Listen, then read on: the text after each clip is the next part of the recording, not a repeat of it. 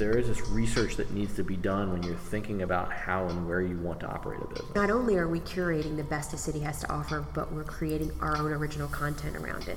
The weird thing about entrepreneurship is people think that to be an entrepreneur, you sort of have to jump up on the table, kick a stapler across the room, and then say, I quit. I think that most people that start a small business don't want to be a small business forever. I know I don't. I wish more people would just ask, why can't I do stuff?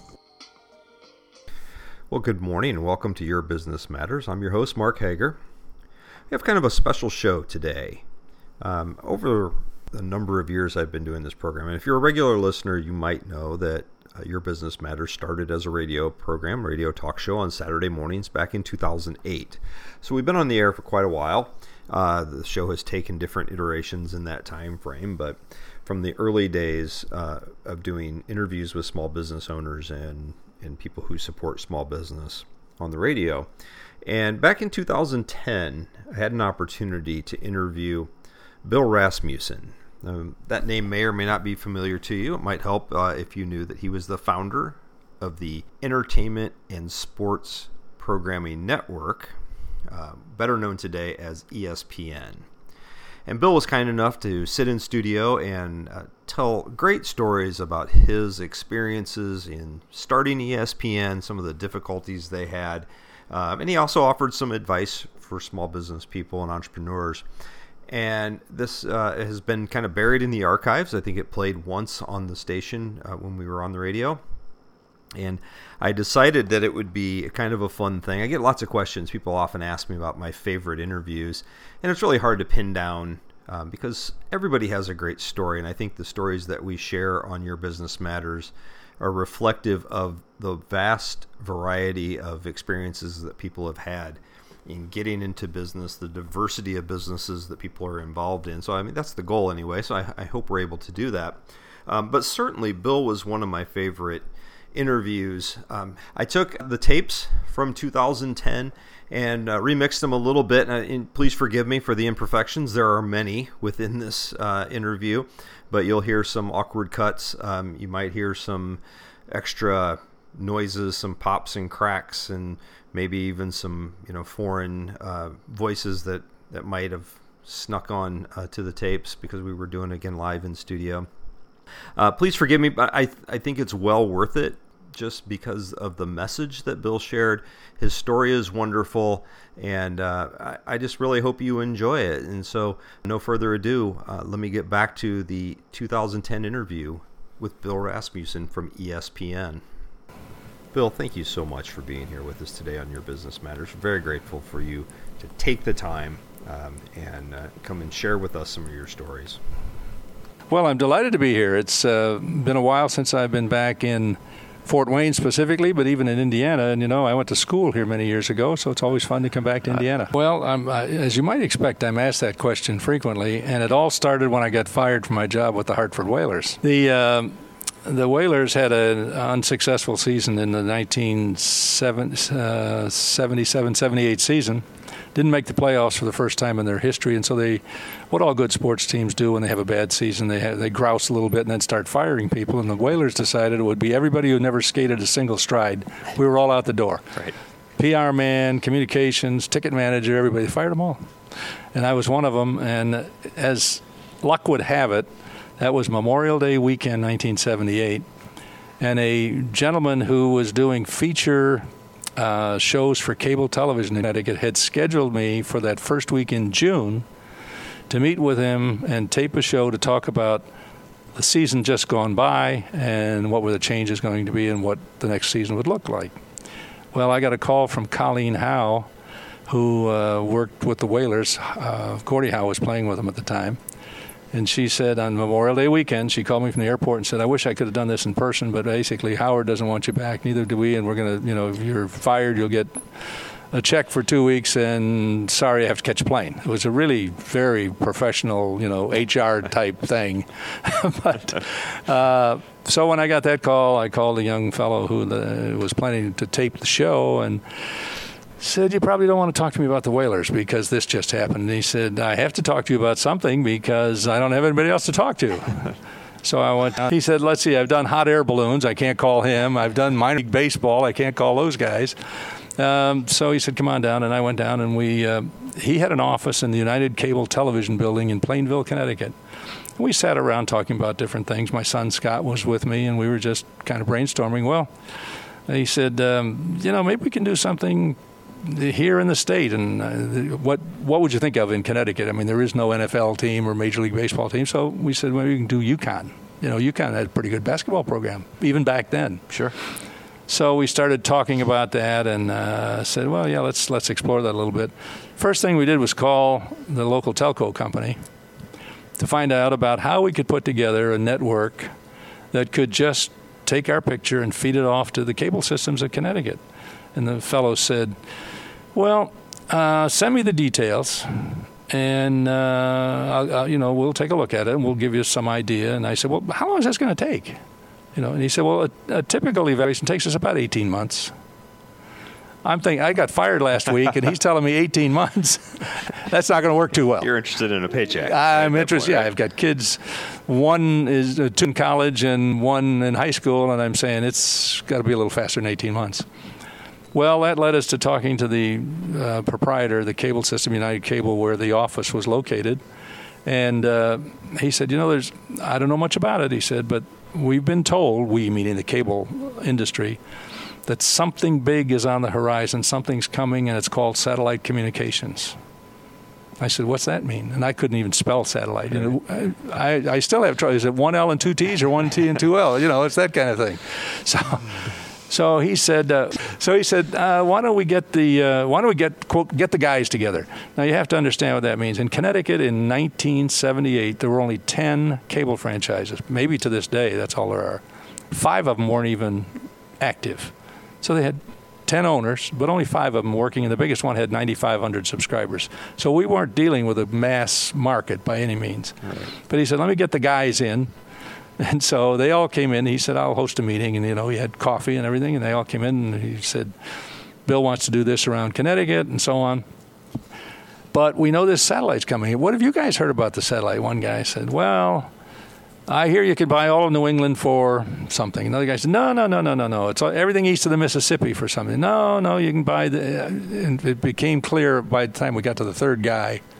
Nobody had a clue. Not an idea whatsoever. And finally, they all admitted none of them really knew. We probably got 12 answers from 10 people. And nobody knew. So our host said, I have an idea. I have a phone number for RCA Americom in New York. Why don't you just give them a call and ask them? It's their satellite. They ought to know. Sure. So here I am. First of all, I'm a little guy from the south side of Chicago who's just been fired from my job. I have no income. And I'm going to pick up the phone and call RCA and say, hey, I want to talk to you about this satellite stuff.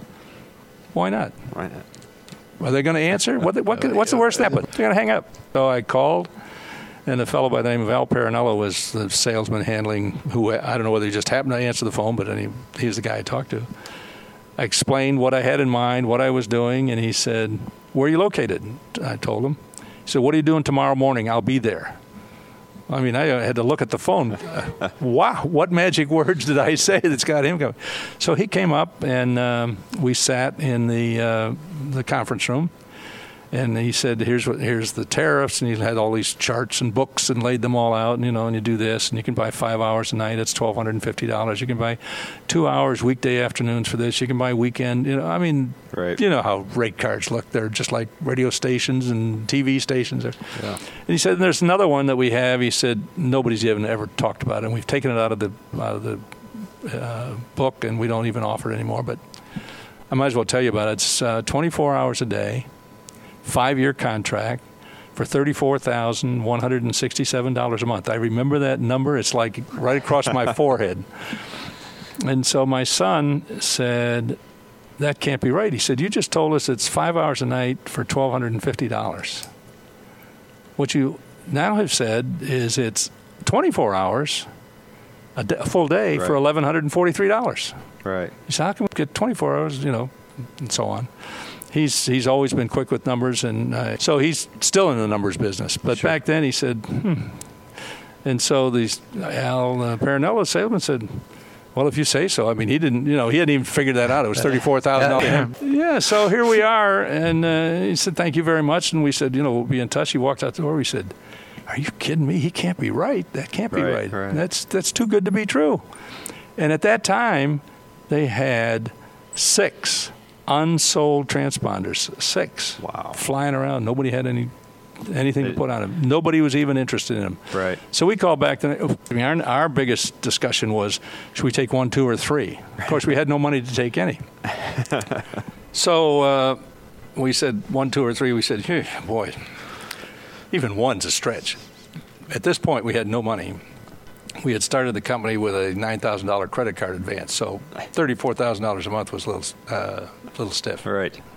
And Bill, I'm sorry to interrupt you there, but could you talk to us about the timeline here? How was this, weeks, months? How long were we talking about in this? Fired on Memorial Day weekend. Had the meeting with the cable industry in late June.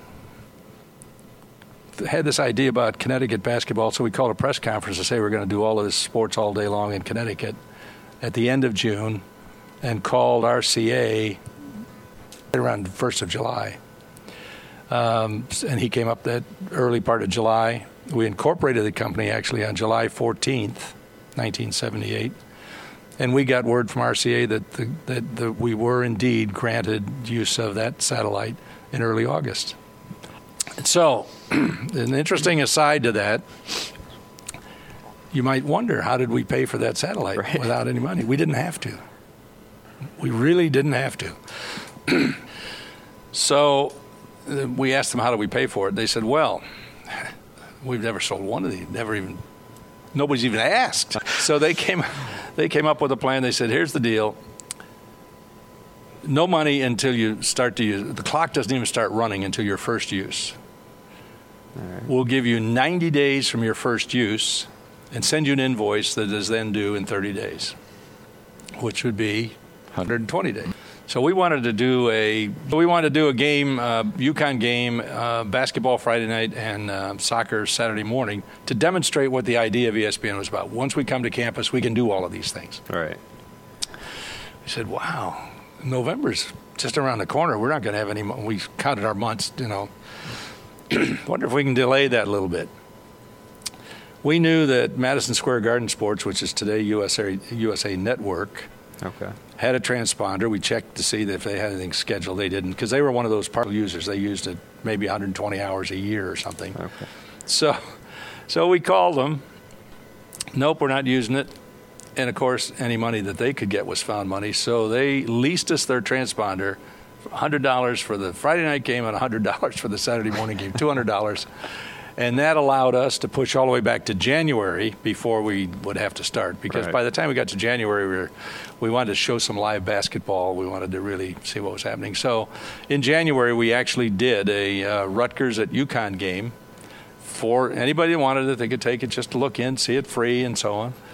But we also started that clock running. Right. So now it's January 9th, I think was the date. So we had February, March, April. They were going to send us a bill. We had to have money by May or we're done. We signed we didn't sign, but we agreed with Getty Oil for a $10+ million advance on Valentine's Day, 1979. So we closed the deal before the first payment was due. So in effect, we started, got the satellite, used the satellite, and never paid a penny for the satellite. We didn't even know about it, though. We got $9,000, then I went to my family and borrowed some money, and then we got a little bit more money from an investment banker who agreed to help us find a buyer. And the interesting thing about that idea, to me, it was the smartest thing in the world to do. It was, how can anybody say no? And everybody said no. We went to 7 well-heeled and well-known companies that invested in these kinds of things before we got to Getty Oil, and their non-oil division, their diversified division. And the 7 people basically said the idea won't work, cable television won't work, it's never going to happen. All right. I suspect several of them are shaking their head today. Well, you would think so. Well, of course, starting a television network is a daunting task for most people. But can you talk to us about some of the specific challenges that you had to deal with? The cable industry was not very sophisticated in those days, and all they wanted to do was basically it was a signal enhancement. They wanted to improve the signal for those that would get poor reception from over-the-air television. So we were trying to come and say, we're going to do all these wonderful things. We're going to do these games, and we're going to give you all of this stuff. And we knew that, I mean, there were a lot of ways, a lot of people available, production companies. Because I'd been in the television business for 10 years, live television at an NBC station, I just knew those things. But we had several things facing us. One was programming. If you think about it, to do 24 hours a day is 8,760 hours of programming. Mm-hmm. ABC, NBC, and CBS up until that time had been doing combined roughly 1,300 hours of programming a year. It was an interesting aside.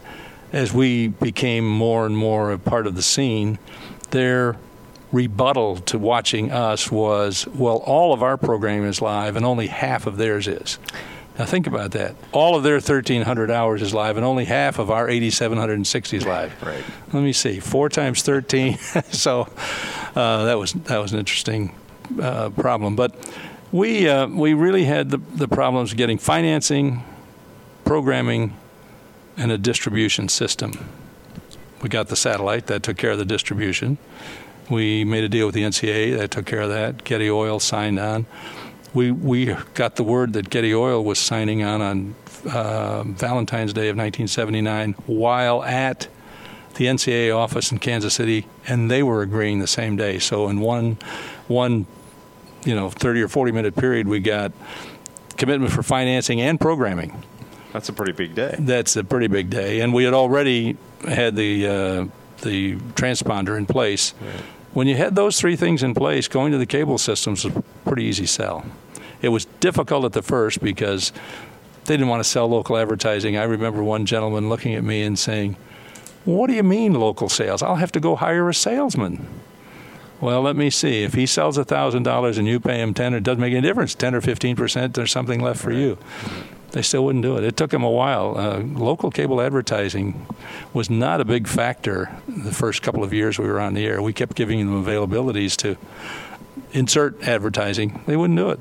And then finally the light went on, and today it's a multi-billion-dollar industry at the local. So once we had all of those three things in place, it was a run for the roses. We had to hire people, and we hired the former president. Well, he wasn't the former president. He became the former president when we made him an offer of NBC Sports. Chet Simmons had been with NBC for 15 years, and he came over in July.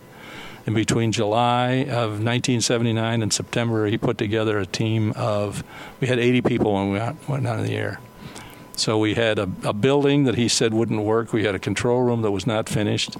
We had a muddy parking lot because it rained right around then, and we hadn't put down a blacktop yet. But we had committed to go on the air September 7th, and 80 people strong, we took on the world. And wow. I'll give you an example of it. I mentioned to you that we visited with this fellow that wanted to do a TV about the Whalers. We were sitting in that building, and we had gone now because we were going in there every day. He had a little 8x10 office, really little office. I mean, that's really tiny, barely big enough for the desk and turn around. They let us use the space. They had some equipment racks in a bigger room, but they had some space left over, so we put 3 desks in there. And the day that RCA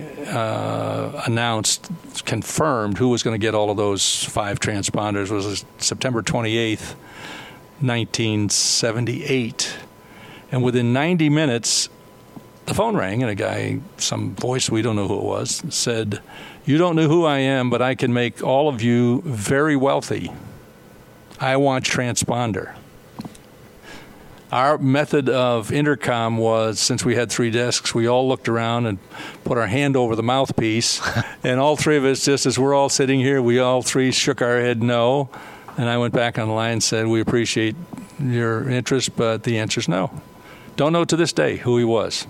Huh. That was our board of directors. That's how decisions were made, that fast. I mean, our decision-making process was, you can't even use the word fast track.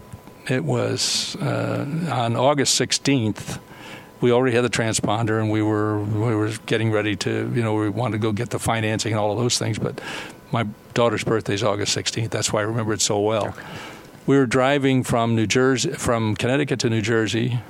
She was working down there at a shore job for the summer.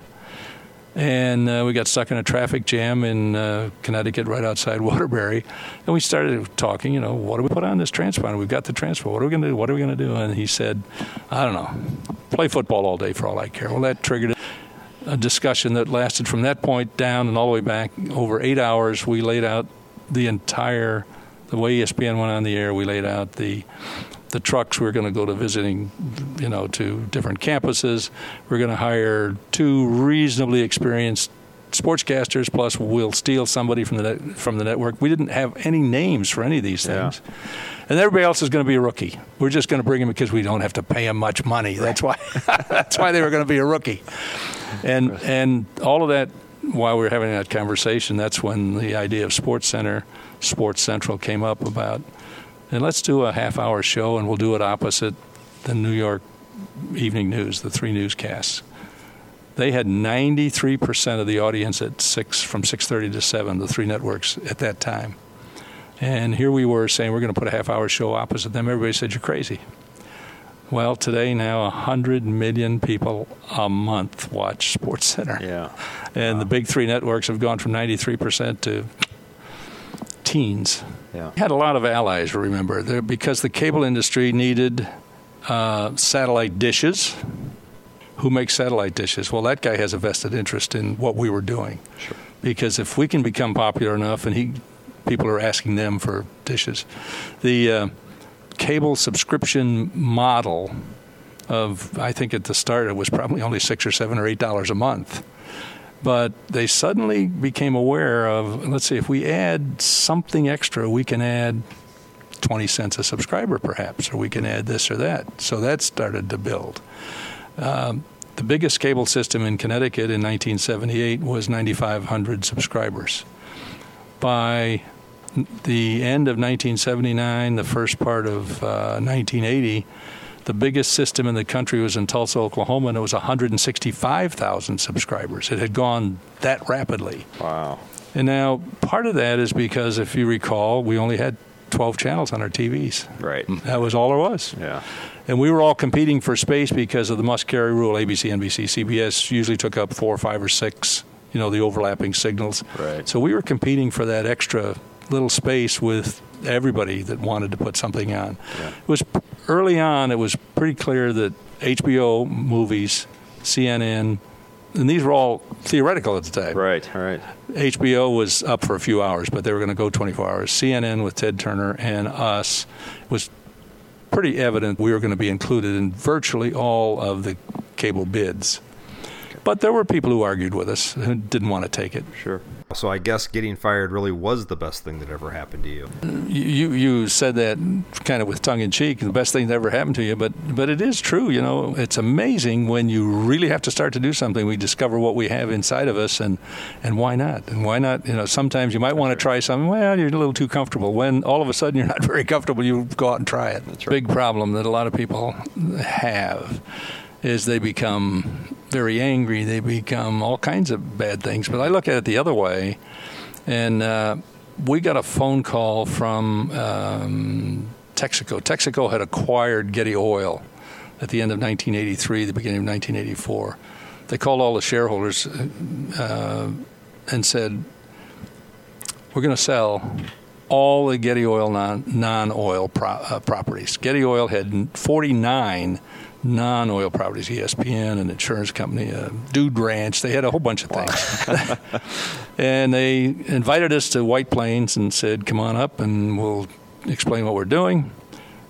We walked in. He did just that. He said, we're going to sell it.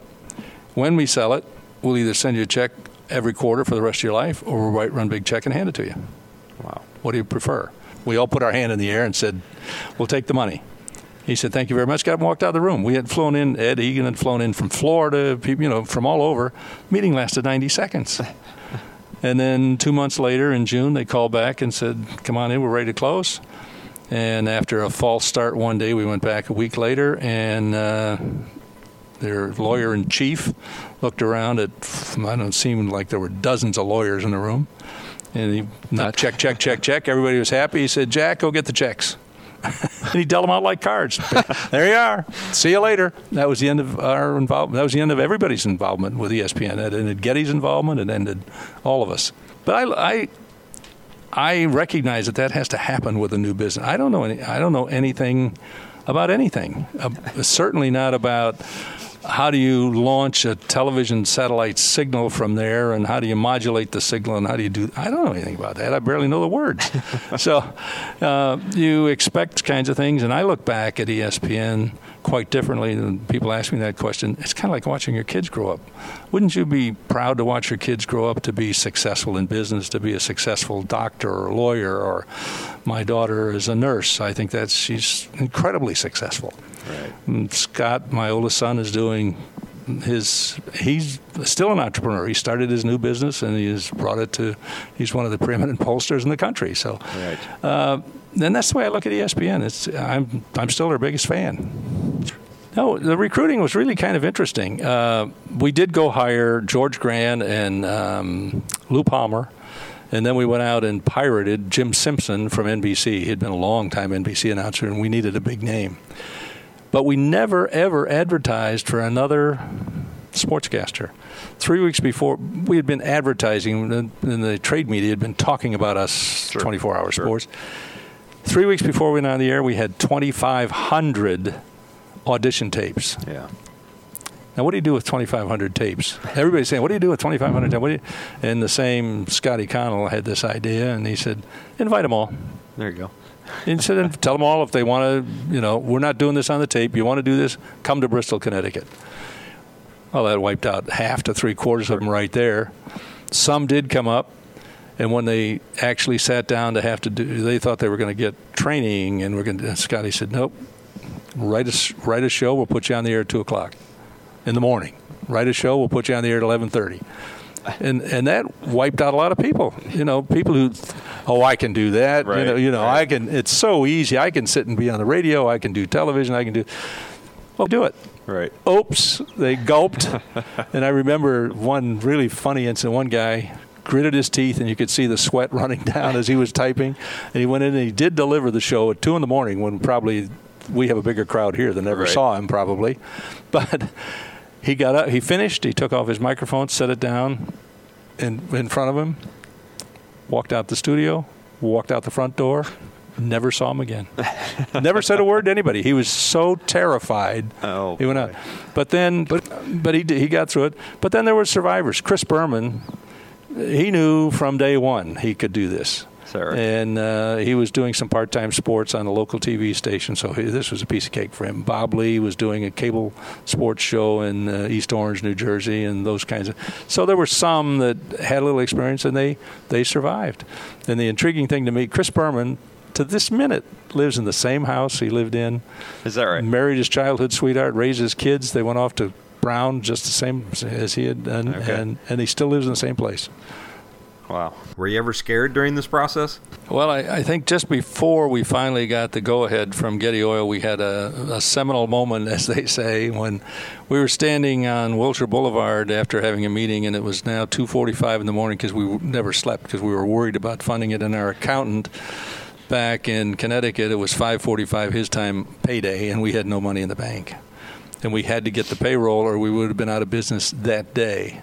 And Getty Oil had decided to put the decision off, and they finally said they would advance some money as we got in, but you have to remember now that's 9 o'clock California time. It's right. And so he finally said, "Oh, I suppose so. I'll advance the money." And then he turned to our investment banker and he said, "You guys are on the East Coast. Why don't you just wire them the money, like without regard for whether or not they had the money?" Getty Oil had gazillions, and the investment banker was 7 small guys, and they pooled their money and they paid our payroll that day. And that was the lowest point we had that one day. And from there on, it was all uphill. And eventually, it ended up Getty put in $146 million before it was sold. That was over a period of time. They started their first commitment was a little over $10 million, and that started in March of 1979 as we were going forward, and ended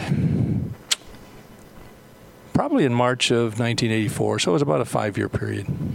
And to start, and then we just absolutely have to have this, and they'd spend some more. We have to do this, and we have to hire somebody, and it kept building. Eventually, and when we closed with Texaco, when the company was sold, it was $146 million was settled that day.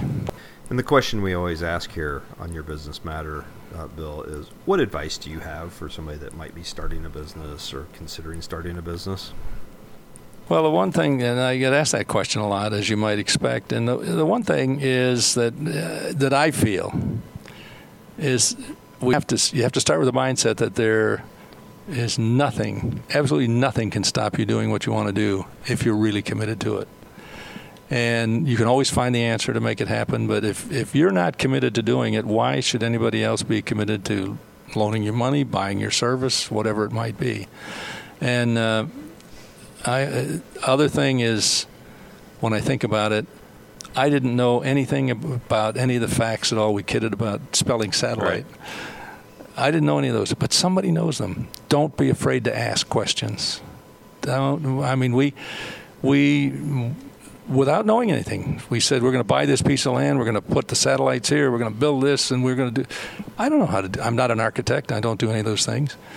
The people from Scientific Atlanta came up and said, "Wow, who picked this spot?" I thought, "Oh man, I'm in big trouble now." He said, "This is the absolute perfect spot. We have some hills to the left shielding the signal. You just clear the top of the mountain, and your signal is visible on the satellite. Satellite over Hawaii, over the equator." I didn't know that. We guessed. It worked. So there, you have to guess. But if it hadn't worked, we would have asked him, "Well, where do you want to put it?" And we could have worked that out. But I always ask questions, and I never take no for an answer. When people say you can't do it, you just have to say you can do it. And I think there's part of that is in the makeup of the individual. If you are absolutely confident that you can make really just about anything work, or accept the fact that it's not going to work and move on to the next one.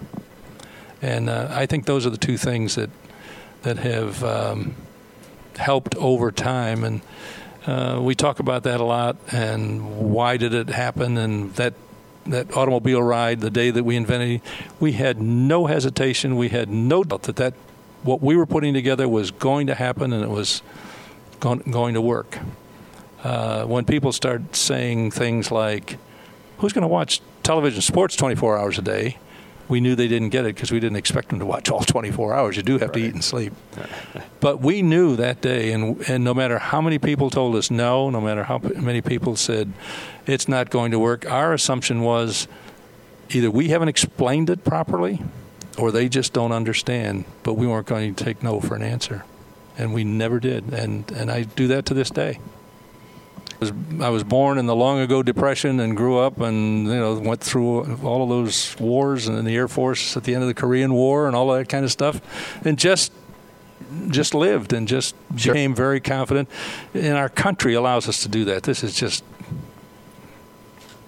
the best there is.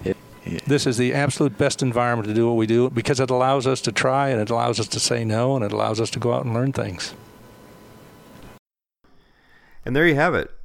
Fitting in to a wonderful interview. I appreciated everything that Bill talked about.